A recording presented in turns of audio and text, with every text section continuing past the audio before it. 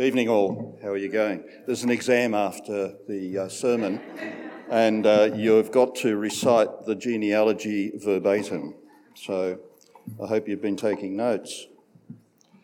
By the way, I'm the son of Jack, the son of Charles II, son of Charles, son of Thomas, son of Thomas. And the last Thomas is actually buried over there in St. Peter's Cemetery. And I didn't realise that until the bicentennial year being 1988, when people from the Anne Forbes Society, First Fleeter Society, came and visited our church. And I put the connection together. And Paul Bradley can tell you all the stories about what's over in the cemetery. But when you go and visit my forebear, say good day. Now, before we start tonight, I want you to open your Bibles or your phones at Luke chapter 3.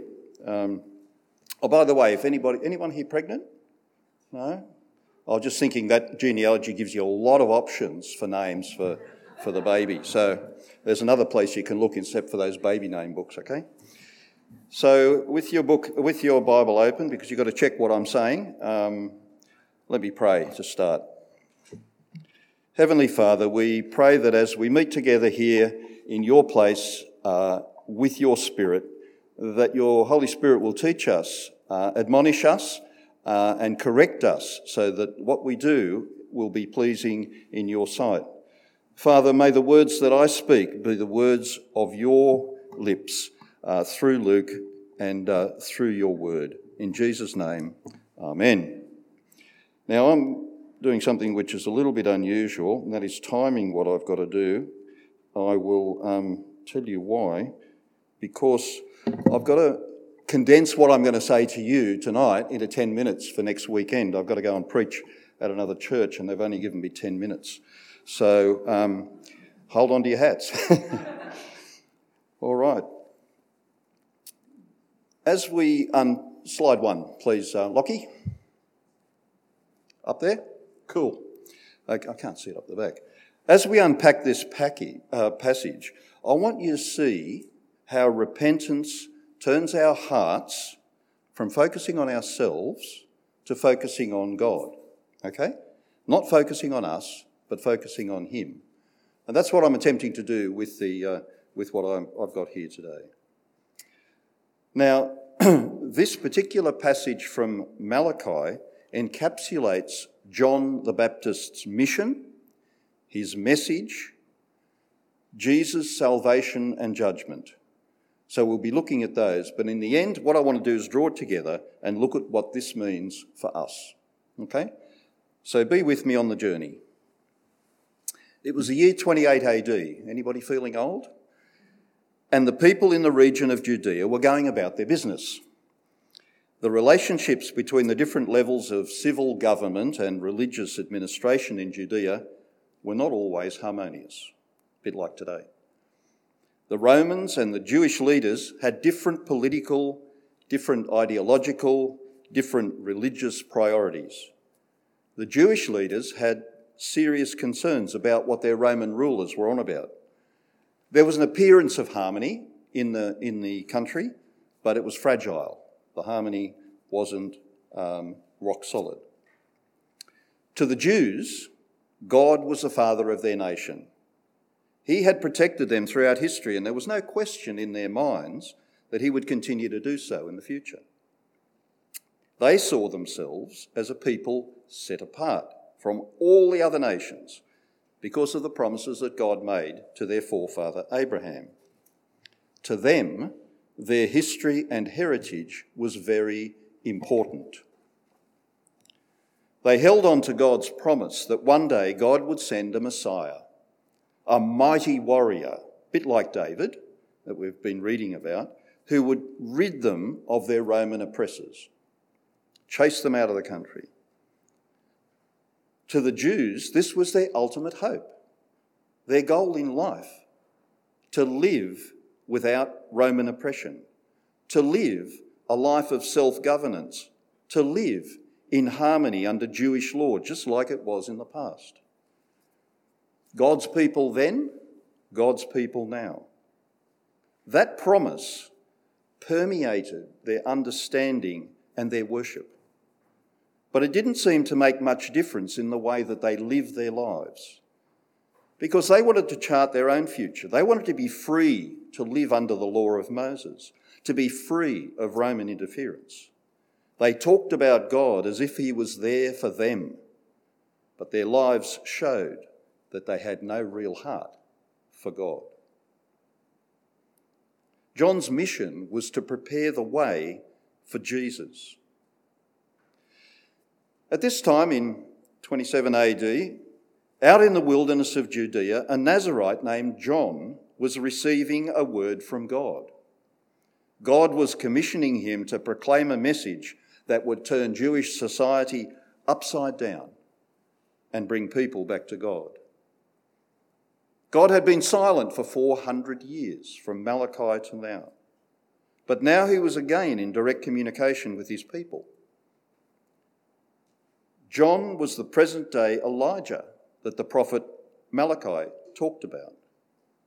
God chose John to deliver a message to his people and to prepare the way for the Messiah. The prophet Isaiah foretold this event in Isaiah 40. Prepare the way for the Lord, make straight paths for him. Every valley shall be filled in, and every mountain made low. The crooked roads become straight, and the rough ways smooth. John's job was to get the Jews ready for the coming of the kingdom of God, the Messiah, an event of such significance that everything must be ready for his arrival. I looked up on the internet when I was preparing this what the protocols were for the arrival of the royal family. There were 3 pages of notes. I looked up what the arrival for the President of the United States was. There were 4 pages of notes. There's a whole lot of preparation that needs to be done for important people. But the image that Isaiah uses here relates to the physical preparation, those things which need to be put in place. Cutting the lawn, putting the dishes in the... My son actually said, in response to Rick's question this morning, you hide the dirty dishes in the oven if somebody's coming over. Of greater importance than dirty dishes, of greater importance than the President and the Queen, is the preparation of your heart to receive the Messiah. So John was not only on about the physical issues or the behavioural issues, he was on about the heart. So John is preparing the hearts of the people to receive forgiveness. Now, from all the description we have here, John wasn't much to look at. He must have had a commanding voice, though, because Luke tells us that when he spoke, crowds gathered around to listen to him, to what he had to say. So what was it about John's message that caused such a stir? Well, if you look at the slide, when I get it up, John went out into all the country around the Jordan, preaching a baptism of repentance for the forgiveness of sins.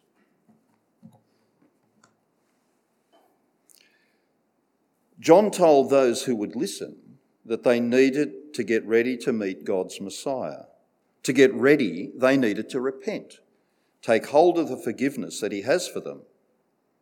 To receive forgiveness, they needed to turn their hearts to God so that they could respond to the Messiah. The words that John spoke were not familiar to the ears of the audience that were listening to him. The message John was bringing was not only important, but urgent. John said to the crowds coming out to be baptised by him, "You brood of vipers, you bunch of snakes, who warned you to flee from the coming wrath? Who warned you to run away from imminent calamity?" This wasn't an address about something that was trivial. It was about a calamity that was about to happen. Who was it that set off the alarm bells? Who put out the warning bulletins? Take notice, he was saying. Destruction is about to befall you. Turn your hearts to God. Repent and be baptised to receive the forgiveness of your sins. This is the message that John was bringing. But John doesn't leave it there. He goes on to say that their repentance and their subsequent forgiveness of sins will change them so much that their lives will be noticeably different than before. John expects that they will now demonstrate their repentance by bearing fruit, not literally, figuratively. With the benefit of other scripture, we know that the fruits that he's talking about are what Paul talks about in Galatians 5. Love, joy, peace, forbearance, kindness, goodness, faithfulness, gentleness, self-control. Difficult things, as you and I know, to put into practice in our lives. This, John says, is producing fruit in keeping with their repentance. John expects that people will notice that repentance changes the way that they live. People's hearts, their minds and their behaviours all change. Repentant people think more about honouring God as their Father and thinking about others above looking after themselves. Now, some of the Jews in the crowd may have been thinking that what John was saying didn't apply to them because they were descendants of Abraham after all, and they were saved by virtue of their ancestry. I'm a Jew, descendant of Abraham, doesn't apply to me. I'm already there. Today it'd be a bit like us saying we come from a Christian family, or my forebears are buried in a Christian cemetery, or we go to church regularly. But it isn't our background that saves us, it's our personal relationship with Jesus, and that's what he's trying to get across to these people. He really makes his point that when he says, if God wants to, he can take the stones that are lying around, not on the stage, but on the ground where he's speaking, and turn them into his people. Nothing is too hard for God. Well, the people in the crowd who came to be baptised, obviously responding to what John had to say, began to get a bit uncomfortable with the implications of what John had to say. They clamoured to ask him about their personal... Excuse me, John? John, what about me? I'm a soldier. What do I need to do? John, what about me? I'm a tax collector. Any tax collectors in there? I'm a tax collector. What about me? What do I need to do to avoid God's wrath? Well, John, in general terms, tells the crowd to be a number of things. To be generous, to be honest with their dealings, to share what they have, to be content with what they're given, to treat people fairly. Notice that he never told them to change their job. Just work at what they did with honesty, integrity, and contentment. You know, sometimes when you and I read scripture, we think that some of the examples that are given about godly living don't apply to us. They actually apply to those nasty Romans, or they apply to those recalcitrant Jews, never us. Someone else is always needing to change their life, not me. But you know, scripture is talking to us. God is speaking to us through his word to take notice about what it is that he's saying. Just like the Jews of John's time, repentant people like you and I should be exhibiting godly behaviour towards God and towards others, and bearing the fruit of the forgiveness that we have received. God cares about how we do what we do. We all encounter situations in our day-to-day life that bring temptation. All of us, none of us are immune. There's a temptation to be lazy at work. There's a temptation to do the minimum required, just to fly under the boss's radar, just to fly underneath, just getting through. There's a temptation to put others down, to ruin their reputation, but to boost ours. In some situations, the temptation to steal is so great that there's almost an unspoken expectation to take what belongs to the boss because everyone else is doing it. Almost daily, we face the temptation to circumvent laws, to run the ragged edge, to break the rules, because it's in our best interest at the expense of everything else. And to give in to this temptation, well, that'll have some serious consequences in the long run, because alongside the forgiveness that we are offered as repentant people and the salvation we are given as a result of our forgiven state, there's also a judgment. And Jesus is the one who brings both the salvation and the judgment. In Luke chapter 3, verse 9, we read that the axe is already at the root of the trees of those people not bearing fruit, and every tree that doesn't produce good fruit will be cut down, thrown into the fire. And we read further on in verse 17. I'll bring it closer to my eyes. His winnowing fork is in his hands to clear his threshing floor and to gather the wheat into his barn, but he will burn up the chaff with unquenchable fire. So with forgiveness also comes judgment. And if we're not producing the fruits of repentance, then we'll end up incinerated. Not a good thought. It's a very serious matter. John's message is abrupt. John's message is direct. There's no wriggle room in this.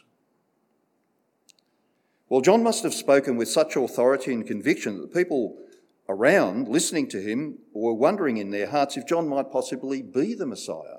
Is this bloke the Messiah? He's speaking so well, so forthright, very clear. They must have been both excited and nervous, and the buzz in the crowd would have been happening, and John would have reacted to that. And he intercepted their thoughts, and he said in an emphatic way, "I am not the Messiah." John answered them all, "I baptize you with water, but there is one who is more powerful than I, and will come, the straps of whose sandals I'm not worthy to untie. And what will he do? He will baptize you with the Holy Spirit for those who are saved, and with fire for those who are not." "No, I'm not the Messiah," said John. And he explains that he and the Messiah are like chalk and cheese. In fact, there's so much difference between the two that John said that he considered himself unworthy to even do the most menial of tasks. The most menial of tasks that a slave could do. He was unworthy to even bend down and untie the Messiah's sandals. You see, John's job was to prepare the way, to get things ready for the arrival of the Messiah. God sent John to point the way to Jesus. He was like the signpost. Jesus is over there. My words are right, but Jesus is over there. And it seems that Jesus was sort of waiting in the queue as John was baptising people. Luke tells us that when all the people were being baptised, Jesus was baptised too. There was no particular fanfare leading up to that. But his baptism was not like any of the other baptisms that John did. Now, to better understand why a perfect, sinless Jesus undertook to be baptised, I found it helpful to refer to material in one of the other Gospels, in Matthew's account. In Matthew 3:13 to 17, we read that Jesus was baptised to fulfil all righteousness. In being baptised, Jesus officially consecrated himself to God's service. In a way, at the baptism, God sort of put his stamp of approval on Jesus as meeting all the requirements of righteousness for salvation. He was to be the one who could offer salvation through his death eventually.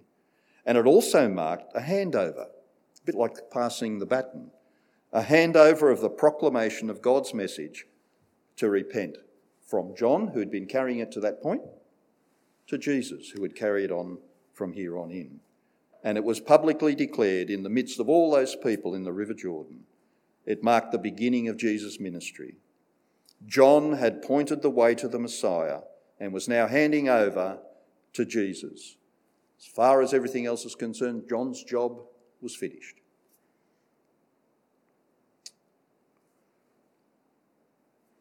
Luke's genealogy of Jesus shows that he is a true son of David, a direct descendant of Abraham. And by extending the genealogy the way that Luke did, all the way down to Adam, he wants to remind us that Jesus was here not only for the Jews, but for all people, Gentiles and Jews alike. Now, from this point in Luke's Gospel, he will focus almost exclusively on Jesus and Jesus' ministry. His temptation is the next part of the chapter, and the beginning of his public ministry. So what are we to take home from all of this, having listened to everything I said? What is our response going to be? Where are our hearts? Is our heart turned towards God? Well, the message, I think, of John holds true today as it did then. We need to prepare ourselves for repentance, to acknowledge that we are incapable of living to the standard God has set for us. Our capacity to do so is severely limited by our desire to focus on ourselves, not on God. Repentance brings us at the feet of Jesus. Our salvation is freely gifted to us when we truly repent. But our repentance and our acceptance by Jesus will cause a noticeable change in our lives. What John is pointing out. With Jesus in our lives, everything changes, and it's noticeable. Others will see it. Let me just close by sharing a story about a man who actively set out to disprove the gospel when his wife became a Christian. Lee Strobel was a journalist. At one point in his life, he was the legal editor of the Chicago Tribune in the States. And when his wife came home one day and announced that she'd become a believer, he avowed that he would investigate the claims and debunk them and save his wife from the sect of Christianity. He figured he could do it in a weekend. He couldn't. It took him 2 years. He interviewed people, he interrogated people, he read documents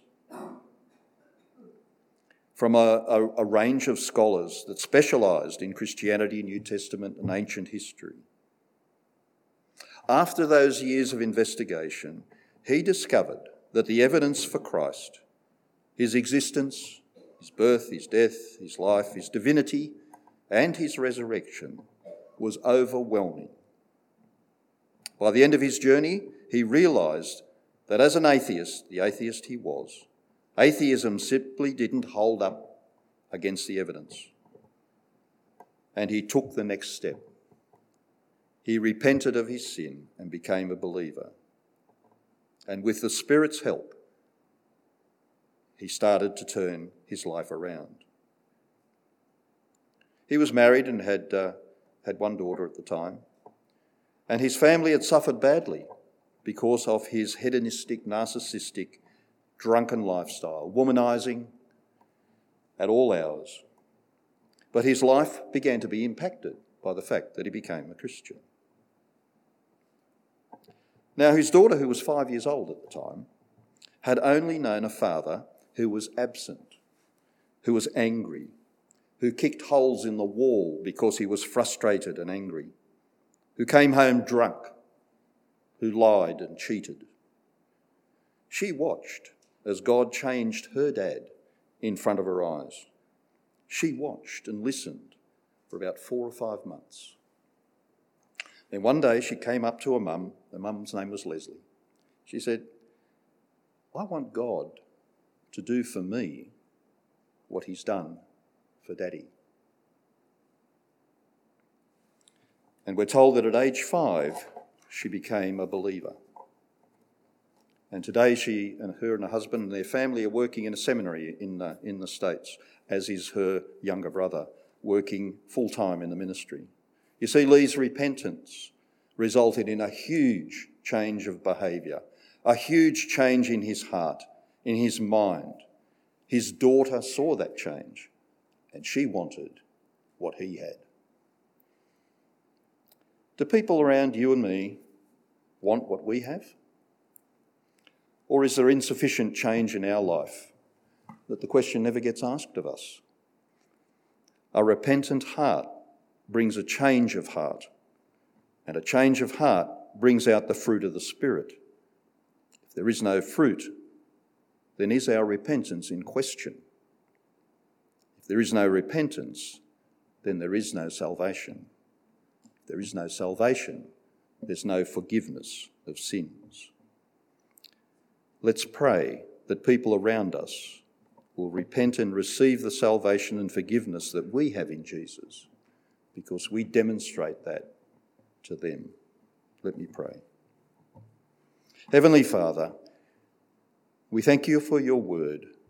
We thank you for the way that it challenges us every time we read it. We pray that with the help of your Spirit, we will be constantly repenting of the way that we stray from the way that you want us to live. Heavenly Father, help us not only to try and do it ourselves, but help us to also rely upon our brothers and sisters in Christ to encourage us, to hold us accountable for the things that we do. And Father, admonish us and help us to become more like Jesus. We ask this in his name. Amen.